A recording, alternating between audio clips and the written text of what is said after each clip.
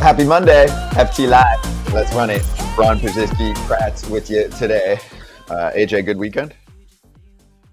Long weekend. Dude, you actually were all over the place. Obviously, I'm talking about we got to hang out and hit a little festy, but you also... Is that what we call it? Yeah. Festy besties now. Oh, festy besties? Yeah. Oh, that's cute.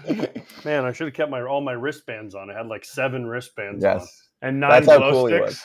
Oh, man. Glow sticks everywhere. We went to EDC Orlando. You know what? I was actually surprised. There wasn't as many glow sticks as I thought there would be. No. There was no glow sticks, Kratz. Very disappointed. Ugh. So disappointing. I wanted to wear my glow glasses. Oh, I've never seen. I tell you what, Scott christened me, took my virginity from Your EDM. Yes. And he loved it, okay? And it was pretty fun. I'm not going to lie. It was kind of awesome. Cool. Yeah. It was not what I expected. It was way bigger than I thought it was going to be, like way larger. I mean, it took up the football stadium in Orlando, like every parking lot. I mean, around it was just neon light or glowing, I don't know. Stages everywhere. Massive. Tens of thousands of people at each stage. There had to be 75,000 people there last night. It was unbelievable. Scott is so proud. Scott is like, he has this face on. He's like, I told you so. I told you so, AJ. Obviously, AJ got really bougie hooked up too. You know, we're open bar and your own viewing area, the whole deal. I mean, we mingled, toured around. Yes, we mingled, but we also experienced the high life a little bit. Do you guys have any lobster? I usually eat lobster when I listen to EDM. This is we did not dabble in the buffet. But... No, we missed the buffet, which was probably a mistake. Well, debatable. But all right. Anyway, a lot of news from the weekend, so let's get to it. Oh, also, we'll do this later, but AJ spoke. But we'll give some people some news. But AJ was also just casually in St. Louis, too. We'll get to that later. So let's get to some news here first as we charge the damn mound and welcome Joe Espada to the team that you've been with for a long time. He is officially the manager of the Houston Astros. Another seat is now filled. And for me, my biggest question, Kratz, there you go from Chandler Rome, 20th full-time manager in Astros history after 6 years biding time as the team's bench coach. He's 48 years old. What took so long? This was a pretty long process. I mean, it's been weeks since the season ended, and I'm never going to fault you for doing your homework or due diligence, being thorough, but it seemed like this was the fit for them, and he'd been waiting for a minute. You know him. Yeah, I mean, barely. It was there for a month, and then the playoffs. We lost in Game 7 of the ALCS, and then like 6 minutes later, he shipped out of third base and went to be the bench coach of the Astros. My question isn't like what took so long. My question is, what does that interview look like? What does that interview look like for a guy that's been there forever? It's kind of like, hey, Joe, we'd like you to come in and like interview for this job. Like we pretty much know your answers. He's been there for 7 years. So it's 18, 19, 6 years, 6 seasons. Like, what could they really be asking him more than what they've already? And I thought there was rumors he had after AJ left, after Hinch left, he had interviewed for the job before. So it was like, have you improved over the last 5 years? I'd want to know. I think he was there. He was always their top choice, I felt like. He always seemed like the manager in waiting in Houston. I don't know. It was weird because Dusty kind of commanded the room. It's going to be interesting, Joe. I don't know as well as you do, Kratzy, but very nice when you go into Houston, always talking, always saying hello. Players respect the heck out of him. So it's a good hiring if you want to kind of keep the line of succession in the Astros organization there. There was rumors of like Brad Ausmus, Scott's pal, some other people that were rumored to be in the mix, but this seemed like an easy hire for me if I'm an Astros employee, an Astros front office person. Like it just seemed like he was the perfect guy. Like there's other organizations where you say, oh man, like let's look around. But it seemed like Joe was the right guy, and he'd been groomed for the last 6 years to take over this, and now they think he's ready. And I think he'll do a great job. I think he's a baseball guy. He knows the clubhouse. He knows the culture in Houston. I think he's the perfect fit. Yeah, it made sense on many levels, and it helps for continuity too, right? Yeah, you don't have to get used to someone yeah. new. The same system can kind of run itself.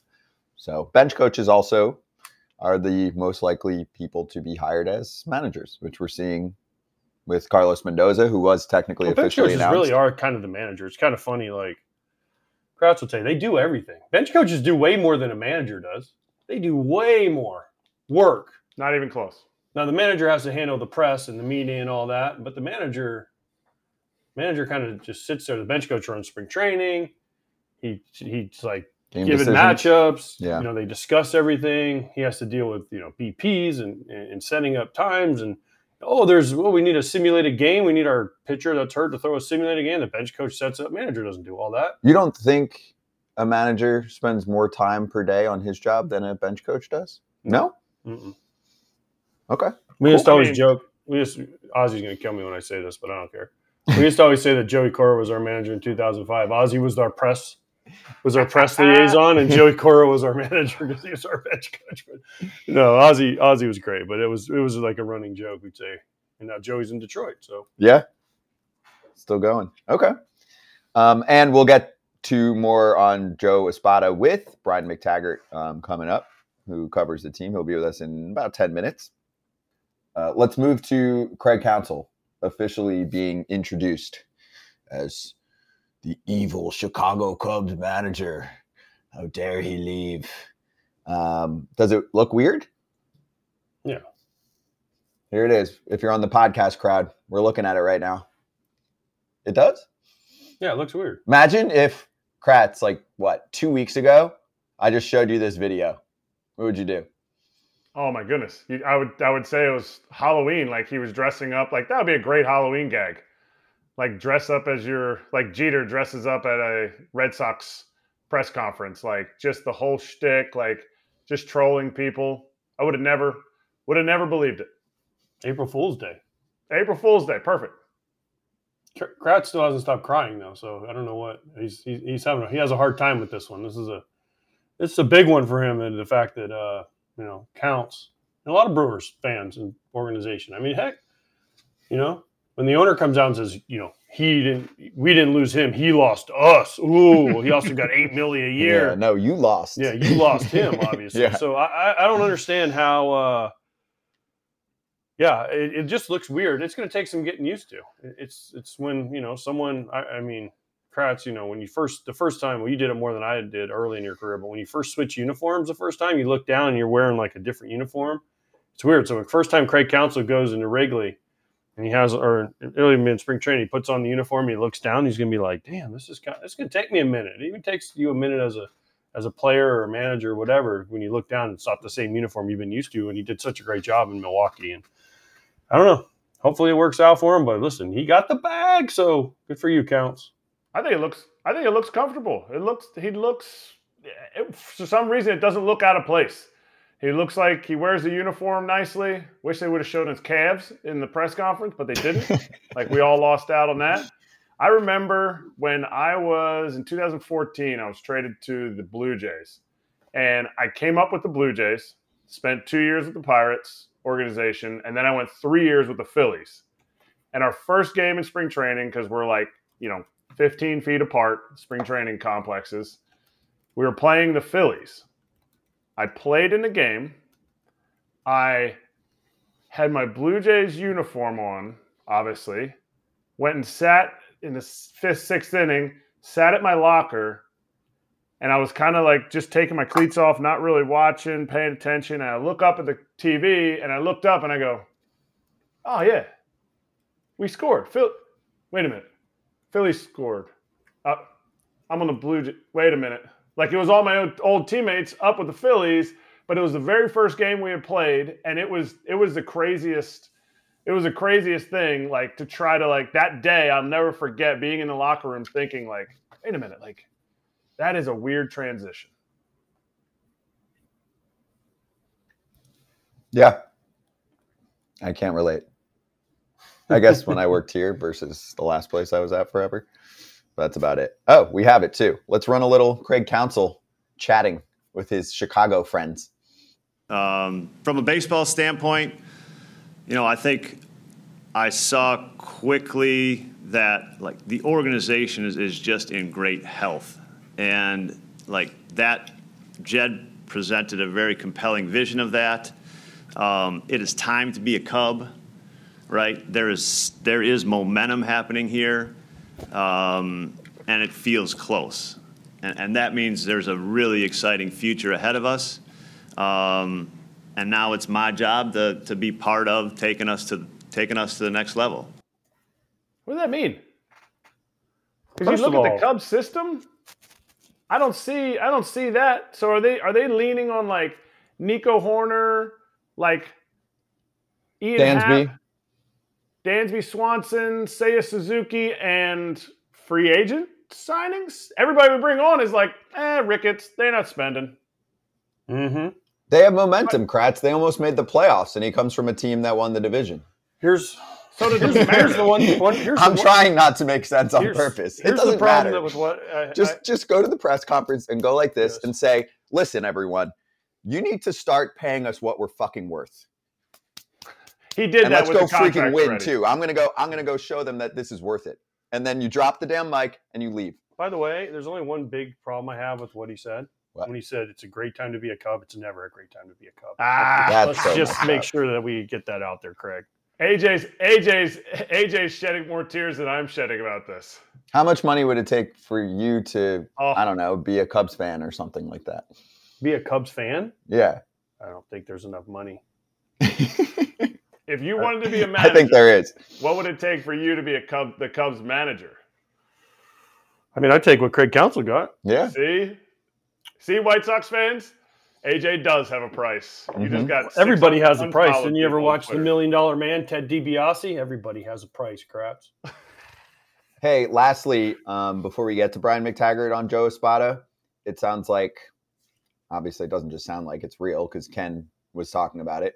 Rosenthal and Brendan Cuddy were reporting that the Yankees asked David Ross about the bench coach job, but he prefers a manager gig.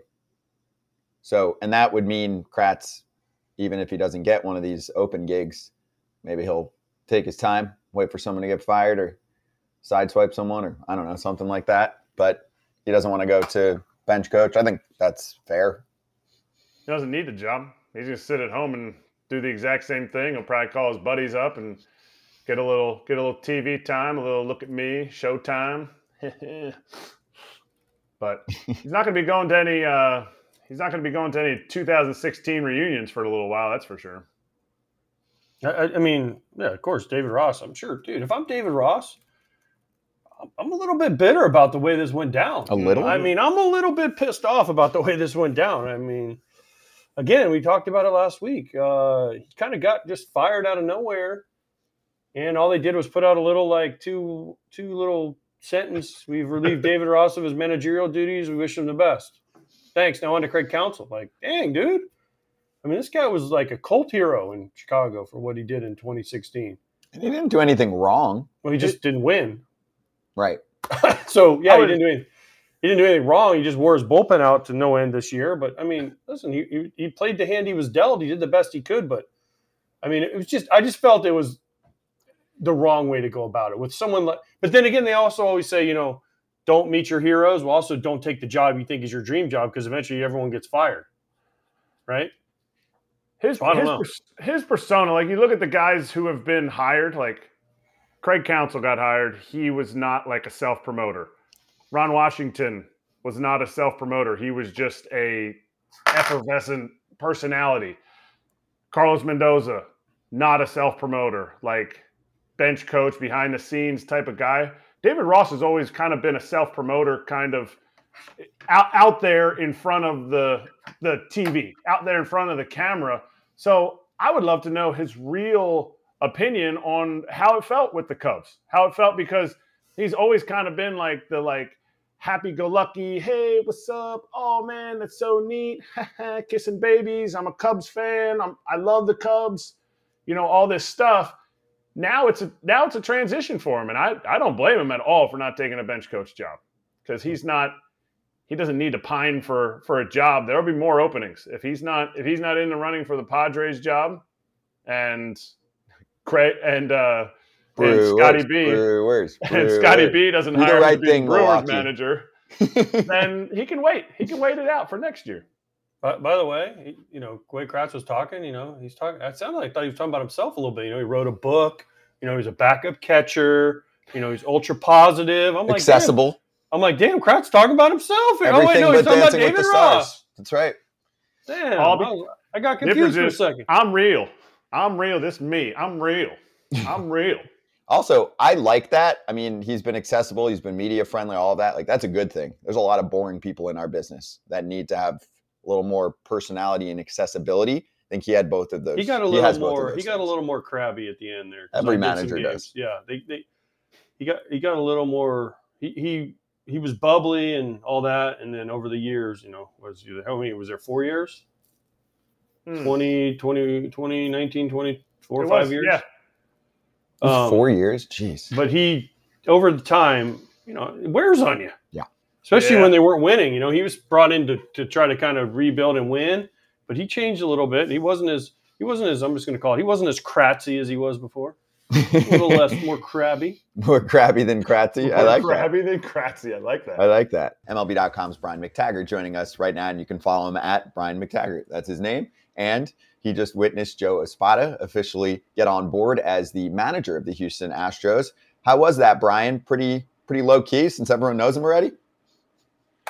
Yeah, it was. It was really low key. I mean, everyone in the room knew him, and I think from the moment Dusty retired, that Espada, I think, was the front runner. Everybody knew that he's sort of been in line to get this job. I think for a few years now. I mean, this is a guy that's worked under 3 World Series winning managers, and Girardi, Hinch, and now Dusty Baker. I know that Joe's interviewed for a lot of jobs the last few years, didn't get them for whatever reason, but the fact that he waited it out and gets the Astros job, I think was just really gratifying for him. And, he spoke a lot about just this being his dream job. He spoke a lot about his family.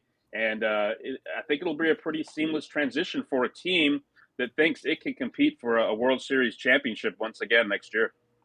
Does it really matter? Does it really matter who they hire? Because this team, you can say, well, they didn't make the World Series. Like, okay, like there's obviously every team wants to upgrade. But this team is they're self-sustaining. So did it really matter who they hired? And maybe that's why Joe got the job?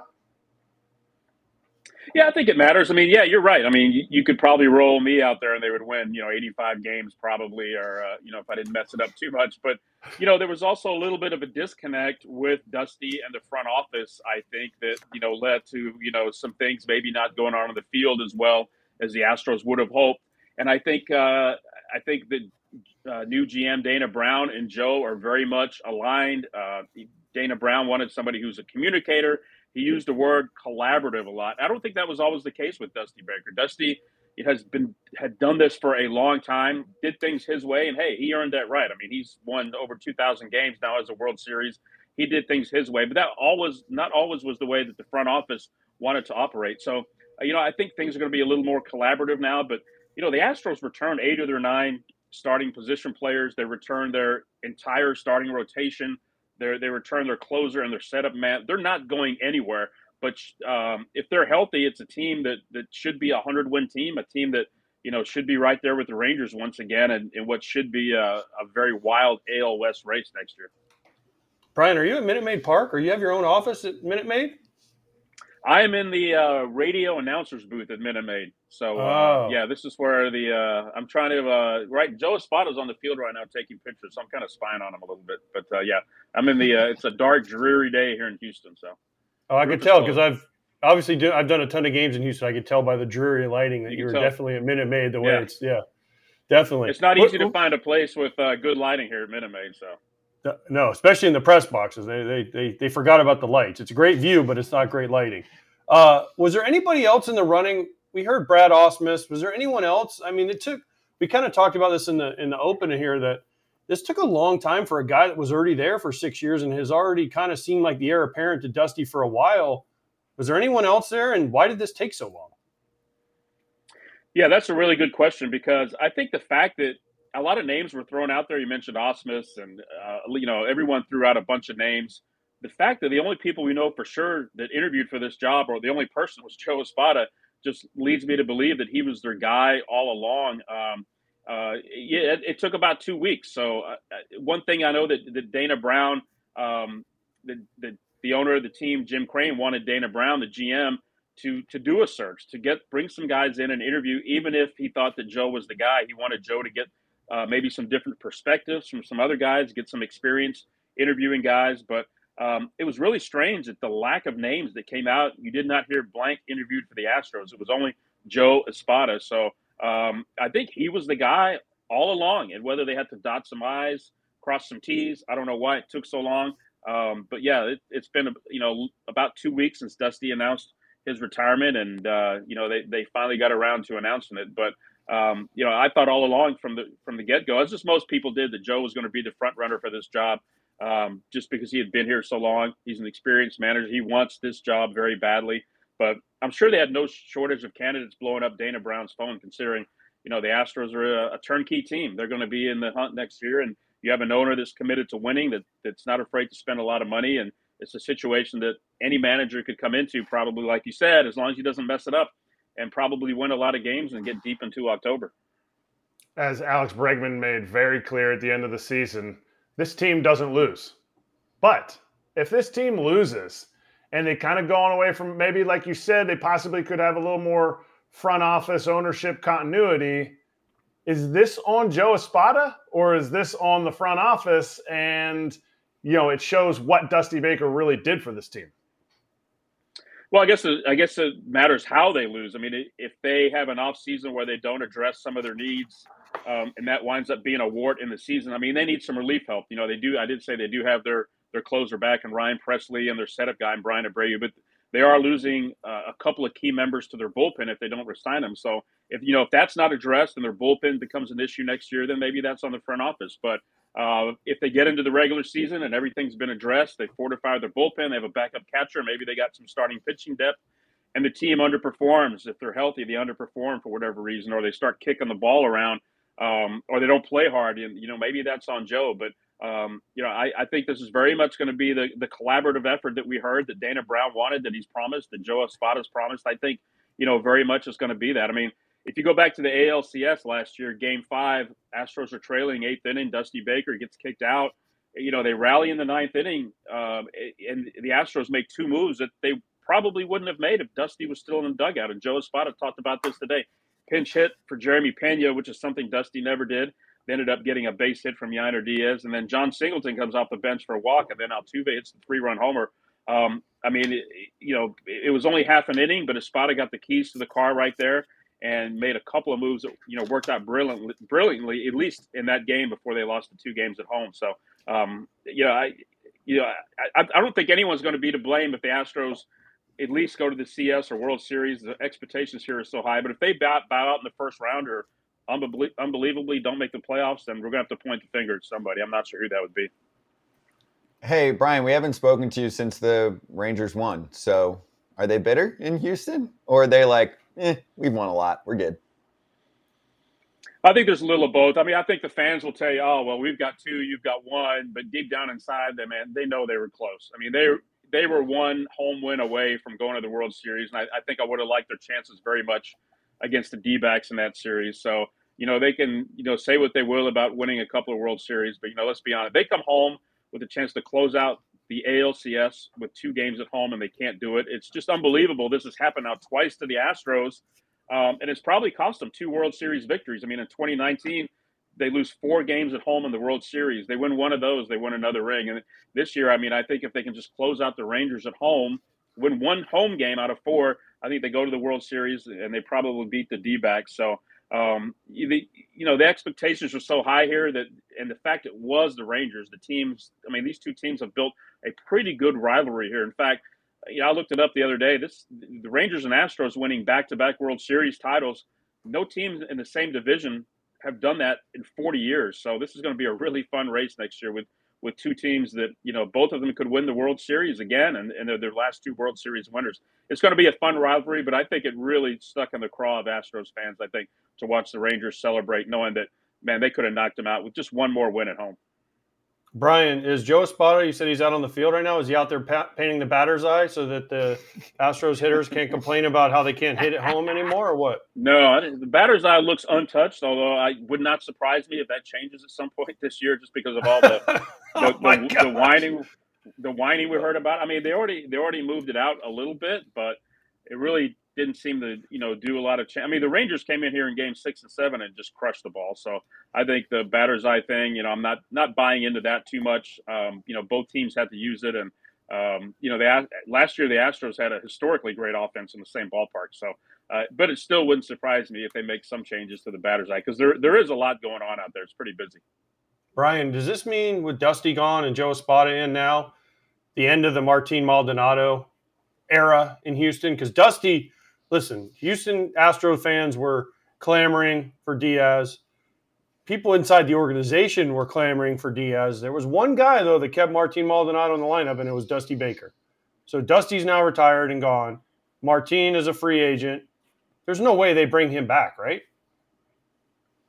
Well, I mean, he could come back, but if he does, it would be under the clear understanding that it's a backup. And I think Martin knows that. I mean, Dana Brown's already said Yainer Diaz is going to be the starting catcher next year, and he has to be. I mean, the guy just crushes the ball. I mean, he held his own behind the plate as well, and I think he can only improve. But it goes back to maybe what I was talking about earlier about, the collaboration between the front office and the field, because like you said, Dusty was committed to Martin Maldonado behind the plate.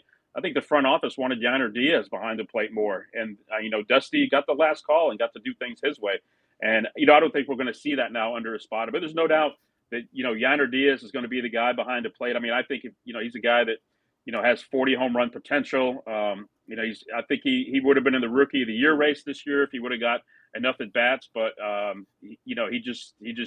the pitchers preferred throwing to Maldonado, and Dusty was really loyal to those veteran players. But if Maldonado comes back, it will certainly be maybe he's the guy who catches Verlander once a week or once every 5 days, and that's probably it.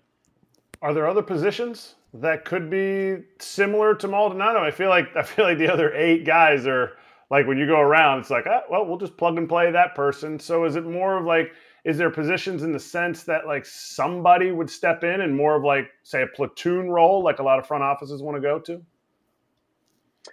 Yeah, I think the only thing we might see differently is Chas McCormick. Maybe, they take the reins off him and let him play a lot more. Dusty seemed hesitant to play McCormick at times, despite, what turned out to be a breakout year in center field. Ran out some other guys out there, especially early in the season. McCormick got hurt.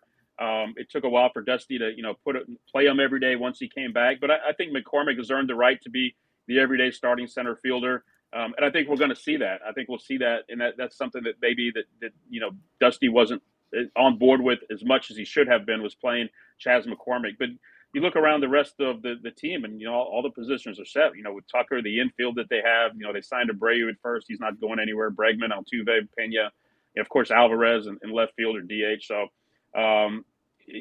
Joe's coming in with a team that's loaded. Yeah, they have some decisions to make, but there's also things that are going to go on during the year that the front office would have liked that didn't go on this year, that they're, we'll see that happen with Joe as far as playing time behind the plate and in center field, specifically with McCormick.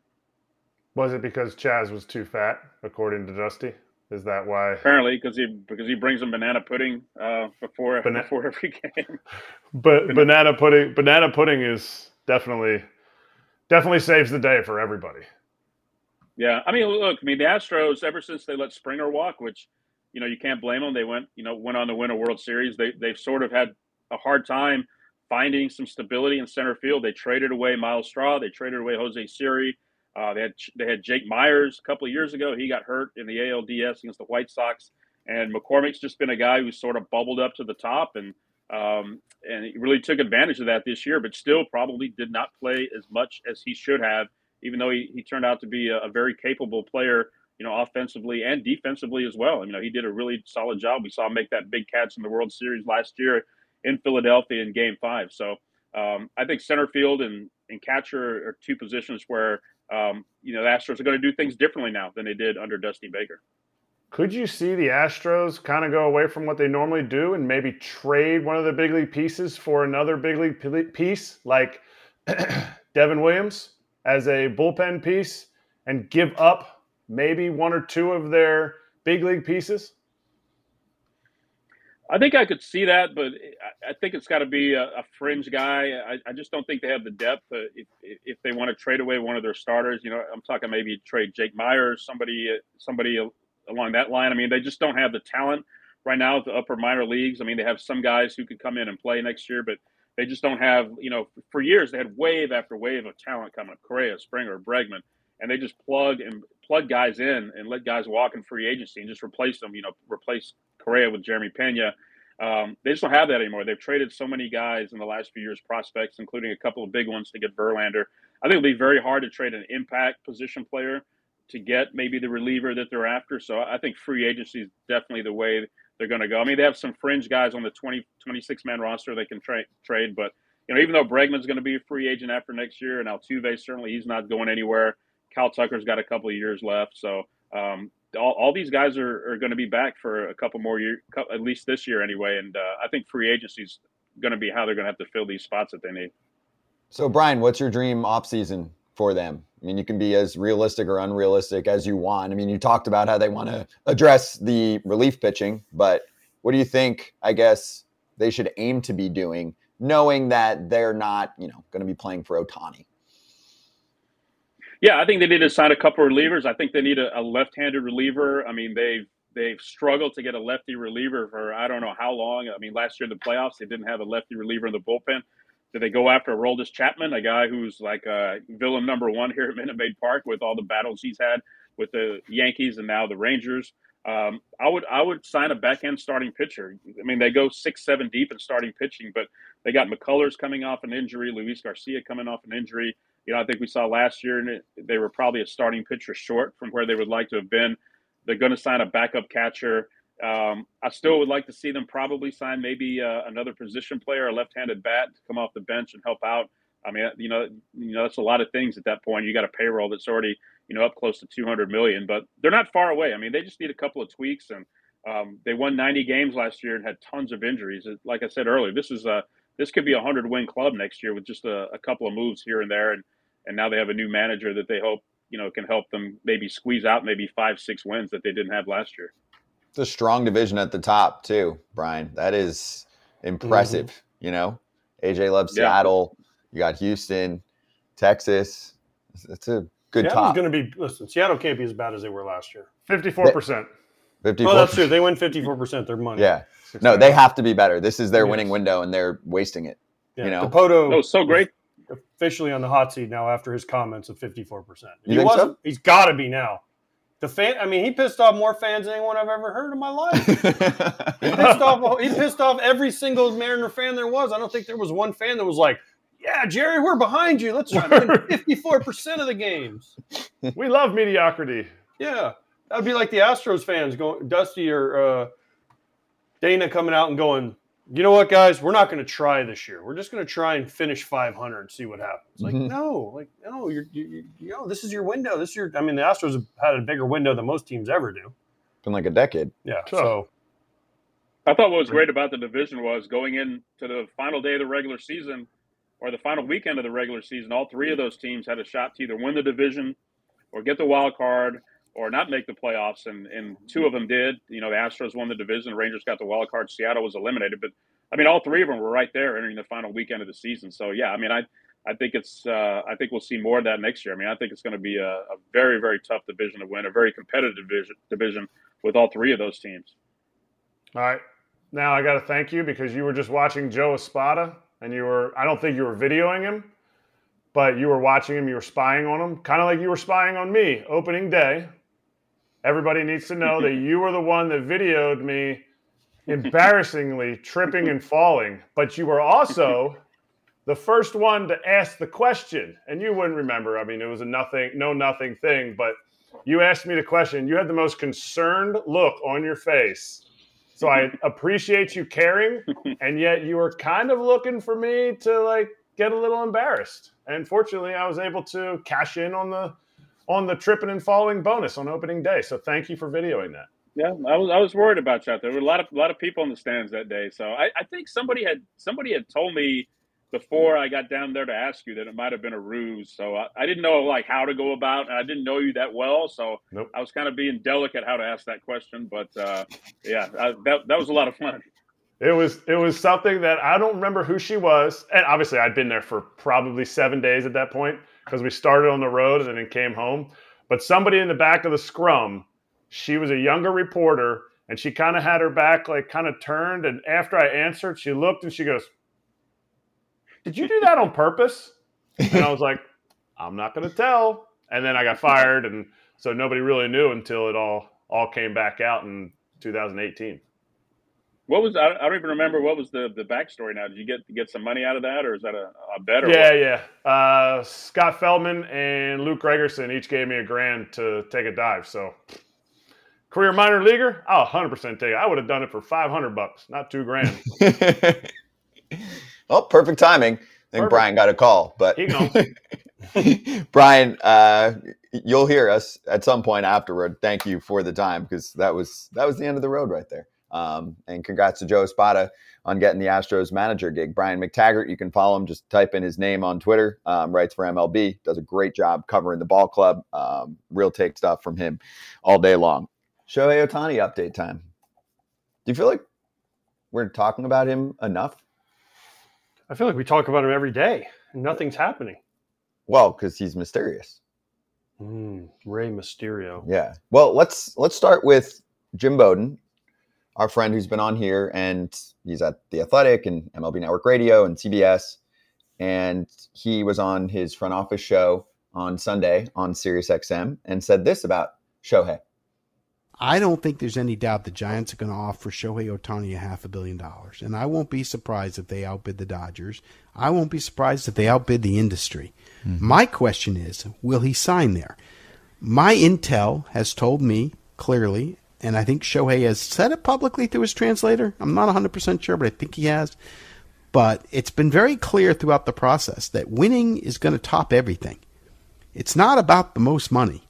It's about the best chances of the most times on the World Series stage. And I believe that the Texas Rangers have the best shot to land him. With the Dodgers and the Mariners, I do think winning matters. And I don't see the Giants' path to winning. And as well as I thought the Dodgers would be on that list, all of a sudden I have a lot of questions about their pitching long term. So that's kind of my early take on Ohtani. But to answer your question, will I be surprised if San Francisco puts the biggest offer in front of Ohtani? Not at all. Will I be surprised if San Francisco's the team that drives the financial chain for him? Not at all. I think they'll be the lead train. What do you think? Well, I think they've tried to get a start and they haven't been able to do it. Try Correa, again. Judge, they keep throwing money at people, and for one reason or another, no one wants to go there. Now, I don't know why. It's a great ballpark, but there's other factors. It's freezing fucking cold all year. There's a lot of factors. It's cold. The taxes are very high. Taxes are crazy. The team is good, okay. Not great. Mid. Yeah. But I read today on X, Twitter. I don't know. Twitter, X, whatever the hell they call it. They have to pay us to call it X. But I'm not switching. I read today where he's talking about he might want to go to the Braves. I'm like, the Braves? Where the hell? I mean, he could be a hell of a DH for the Braves. You missed a good show on Friday. We had your buddy Dave O'Brien on, and it was the quickest answer I've ever heard to a question. No. Yeah. Well, what if he said, okay, now hear me out, and you're going to laugh and say, I'm an idiot. What if he just said, for 1 year, I want to go to Atlanta. I'll take $10 million. He goes to the Braves. I'm just saying, for 1 year. He makes so much money off the field, the money on the field to him doesn't matter. It doesn't. But if he said for 1 year. The union would disown Listen, him. I get that about the union, but at the end of the day, it's your career. You can do whatever the fuck you want. I understand. But also the Braves are rich as hell. They don't have to pay him $10 let's say he goes to the Braves and says, if he's signing a 1 year contract. Pay me $50 million to be your DH for a year. Yeah. Braves would say no. He goes, I want to come to Atlanta. I want to be in Atlanta. I want to go to the playoffs. I want to win the World Series. 1 year, $50 million. I think the Braves say yes. I think so too. Yeah. What's to say he stops that so he can come back? But why Atlanta? Because they probably have the best chance to go to the playoffs right now. A lot of people have been mentioning Texas, Kratz, as a possibility. No? Yeah. No. I'm just still shaking my head at AJ's $10 million a year. Like I think the Braves to sign him for 1 year, $65 million. Would the Braves do it? Because $50 million you just heard Bowden say he's going to go to rat-infested poopland in San Francisco for $500 million. Wow. Like, there's other things that go into not signing in San Francisco, but does he want to go there and get pinch hit for if they bring a lefty in to face him late? I don't know. I don't know. I don't think they're not going to pitch. They're not going to pinch hit for him. I mean, Gabe Kapler's gone. Bob Melvin's not going to do that anymore. So they're not going to do that. But I don't know. It's just an interesting thought. If he really wants to win, like he says, take a 1-year deal and go somewhere and try to win. Be the, what is it, Kevin Durant of the MLB? Isn't that who did that? Hopping around trying to find championships. Yeah. Right? Be the. I mean, I think he'll settle just for, the playoffs. He hasn't been in the playoffs. But the thing is, it's so interesting. The Rangers just won the World Series, okay? And their team is basically all back. You're adding DeGrom, hopefully, if he comes back. You have Scherzer for a full year. I mean, Montgomery's gone. You trade him for basically DeGrom unless they bring him back. But Evaldi's back. Their bullpen, I'm sure, Leclerc and Boers and all those guys are all back. Their lineup's pretty much back. I don't think there's anybody that's gone for their lineup. So if Texas makes sense if they want to spend the money. Does he want to go to Texas? So the thing is, makes this so crazy is nobody has any fucking idea where this guy wants to go. Mm-hmm. Nobody has any. What if he just woke up and goes, I want to go to Colorado. I'm going to go to Oakland. Because the one thing I do think he has made clear is that he does want to win. Okay. Why? How's he made that clear? Listen to his comments back at the WBC. He was like, what is he supposed to say? Winning. Oh, neat. I'm getting 2.4 million more followers. Like, this is such a neat time. I really enjoy this neatness. I think it's real. I think he's with everybody wants to win. No, that's not true. Did Chris Bryant want to win when he signed with the Rockies, or did he want to get paid? He had already won. He won the bag. Correct. So Craig not Counsell everybody win wants when he to went win. from the Brewers to the Cubs. Money first in those topics. Oh, see how it changes. Everybody wants to win. It doesn't Chris Bryant change. money first. But with Shohei, it's a matter of how much of a difference pricing is going to be. Like, here's where things get interesting in my mind, okay? For example, Kratz, because we're going off what just kicked this conversation off. Let's say the Giants end up getting to $600 million, and the next highest offer is in the low fives. Then you start to find out how much someone's price is worth, right? You start to weigh things. Hey, this seems pretty good, and this is a massive deal. And yes, I think all agree that there are some players that will turn down a larger offer to be somewhere that they believe in more, that they're comfortable with, right? Trey Turner did it last year. We brought that up the other day. Turned down San Diego's money to go to Philadelphia. He wanted to be on the East Coast. So anyway, I think getting the bag and winning are not synonymous. Like, just because Craig Counsell wanted to get the bag from the Cubs, he still wants to win. I think that is a very grossly underrated thing in my opinion, with 99% of the athletes that I've met from other sports and in baseball, they want to win. And just because you go somewhere to get the bag doesn't mean you don't want to win. Just because you sign a 13-year contract and maybe you're going to be aged out by the end of it, it doesn't mean you don't want to win. It just means you're okay trying to win in a different place. And who's to say, like, everyone's like, oh, Shohei could go to the Rangers. Well, they just won the World Series. So does that mean Shohei doesn't want to win a World Series this coming season? Because nobody repeats. So he should go to a team like the Phillies. He should go to a team like the Yankees because they haven't won for a while. He should go to a team, one of those teams that hasn't won because the Rangers, he doesn't want to win a World Series next year because no team has repeated since the Yankees. 2004 or whatever. No, 3. Yankees. 1. 2000. 2001. Yeah. No. 2000. Sorry. 2000 was the last year. Yep. So getting the bag and winning are not synonymous. You are signing a lifetime contract to play in a place. And if you don't like San Francisco, whatever it is, the reason people aren't signing there, it takes a ton of money to get over that not liking a city. Okay. I'm going to say this, and people are going to laugh when I say this, but I don't really give a fuck. I like laughing. Again, what if Shohei doesn't want to pitch anymore? What if he doesn't want to pitch anymore? I've heard this. Now, you guys... I agree. Did we lose him? In the know. There is a chance that he doesn't want to pitch anymore. What happens if he doesn't? You can't sign an incentive. The only thing you could do is sign an incentive-based contract with pitching incentives, escalators for his contract. But again, what happens if he goes, because he's not pitching next year, we know that. He signs this 10-year, $500 million contract, and he goes, man, I just rehabbed through a Tommy John and then whatever the hell, the super-duper secret elbow surgery that he had that nobody wants to talk about. And he says, I don't want to do this anymore. I just want to hit, maybe play right field. Is he still worth the 50, 60 million a year? Yes. Probably not. Yes. You're paying for him to pitch. He's worth more. No, I'm kidding. But the marketing, that's real. I believe in the marketing.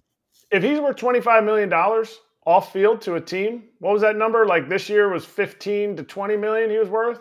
That's only going to escalate. You're essentially paying a guy $25 to $30 million a year that hits 40 pumps and will drive in a hunch. I think it's worth it. And the Giants, I think the Giants need him the most.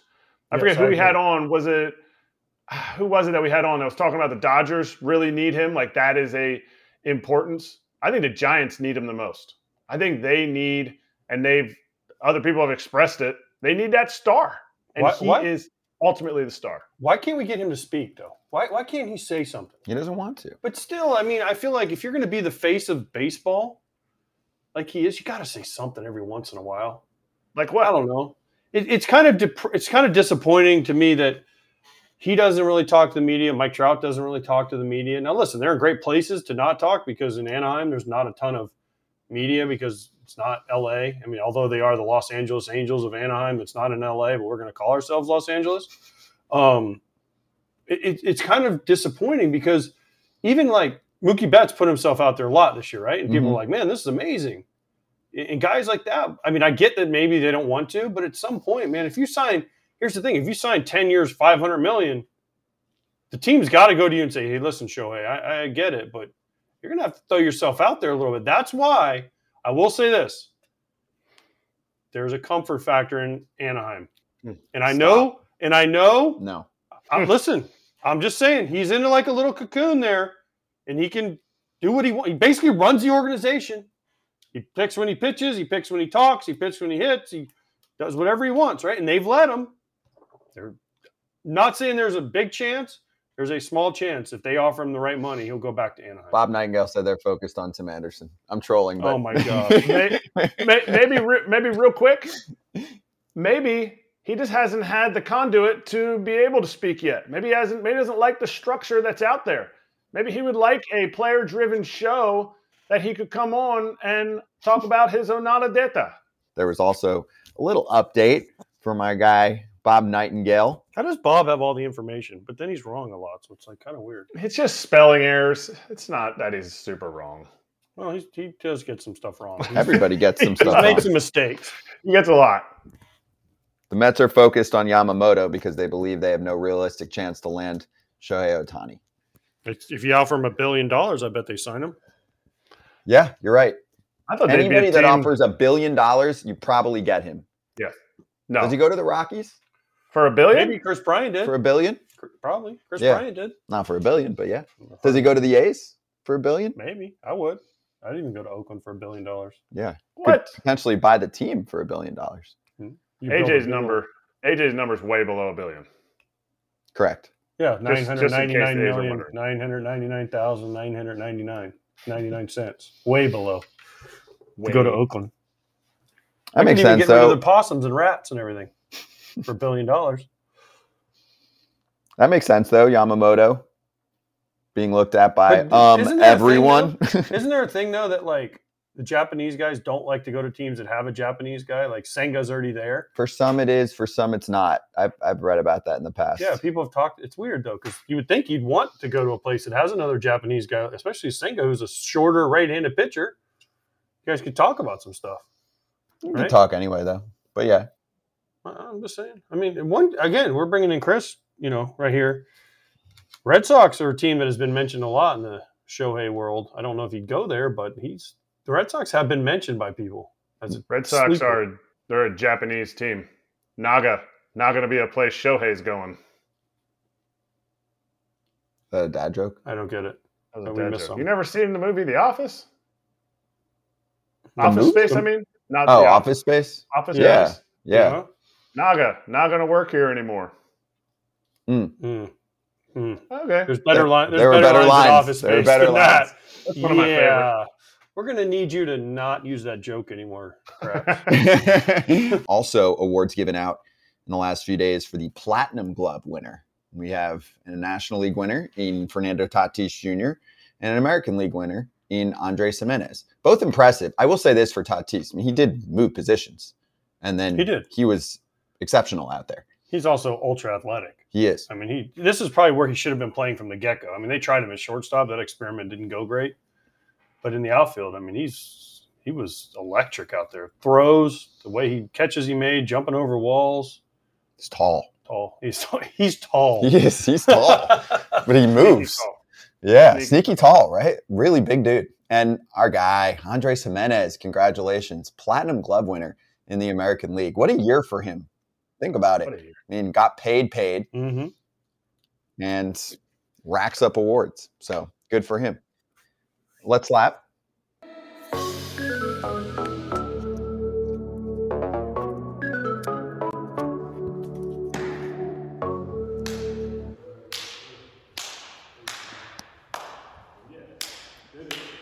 Can I throw one thing out there before we run through actually quite a few things here in Slap Hands today? So stick around. This isn't a 30-second Slap Hands. DeMarlo Hale was just hired by the Blue Jays as their associate manager under manager John Schneider. My guy. I've known DeMarlo for 30 years. He's great. Love DeMarlo. And he was with Gibbons in Toronto back in the day. Yeah, I actually thought he would be the guy to that's who Tito wanted to replace him. Okay. As manager. If Tito had any say, he would have told the Guardians to hire DeMarlo. Great guy. Great guy. Knows baseball. Been around it forever. My guy. What's DeMarlo, one day he'll manager? get a job. What's associate manager? It's like is it like offensive coordinator? No, that's Don Mattingly. Okay. I wonder who the defensive coordinator. It's like football. They have a special teams coach, offensive coordinator, defensive coordinator, head coach, and associate head coach. That's new. Kratz, are they trying to change the game? No idea what's going on. I'm not sure what the actual logo is, but I feel bad for D because I think D should be a manager. I don't know him as long as you know him, AJ, but he is awesome. And he just hasn't been always the bridesmaid, never the bride. But now he's got to carry the moniker of an ass manager. That's what it's going to, break down to. You got to change the name, D. Like, you got to ask him. Yeah. Well, yeah, I don't like associate manager. It's very long. There couldn't have been something else. What does he do? Like, what? He's not the bench coach. Who's the bench coach? It was Mattingly, wasn't it? Yeah. And now he's the offensive coordinator. Yeah, he's the offensive coordinator, unless he gets one of the open jobs. Maybe they just didn't want to name DeMarlo the bench coach, so they made up. It's Canada though. Everything's a little bit off up there in Canada. The catching tastes a little different. I don't know. They changed the R in front of the E. Yeah, that kind of stuff. You watch Sports Century and it's offense with a C. Like, it's a little bit different up there. Color with a U. There's a manager, a general manager, and now an associate manager. And if you don't have one, you're not cool. A little AFL action. So we had two of our buddies on the other day. Yeah! Look, now Benny knows who I am now. Hickey and Troy. So they sent this to us. Yeah. Bet they know who I am Red now. Sox prospects. They're not. So I was like, where are you guys? And they were like, we're in Glendale. Yeah. Because that's where they're playing. Here, see the picture? Look. That's the bobblehead. Can we see this? I don't know if we can split it somehow, but oh wait. You can take over my camera. See the bobblehead? This is the shot, and they gave this bobblehead. That's the shot right there. See? Look at that hair. That hair was flowing. Crouch. You don't know nothing about that. Two jabronis on their fraternity tour, just enjoying seeing another jabroni. Oh God! Look at them. They like both flexed for the picture. They both had like the suitcases in their hands, the arms out. So again, Kratz just gets jealous when people have hair. It's a really sad topic in my life. I really have confidence issues about my hair, but I called Brian Urlacher and I'm going to get something done about it. And yeah, Ian Happ. Ian We need those guys in the game, though. Kipnis. Who? Troy and Hickey. Yeah. Hickey, if you're watching, I'm be at Florida State. You can come to my tailgate. I won't big league you, maybe. Yeah, right. Depends on what time he gets there. That's true. It's a 7:00 game, so that's a if he gets long there about day. 4:00. Yeah. Florida I Heat. don't remember him. I'm gonna be on the drugs at Scotland Wish I knew last him. night. Wish I knew him.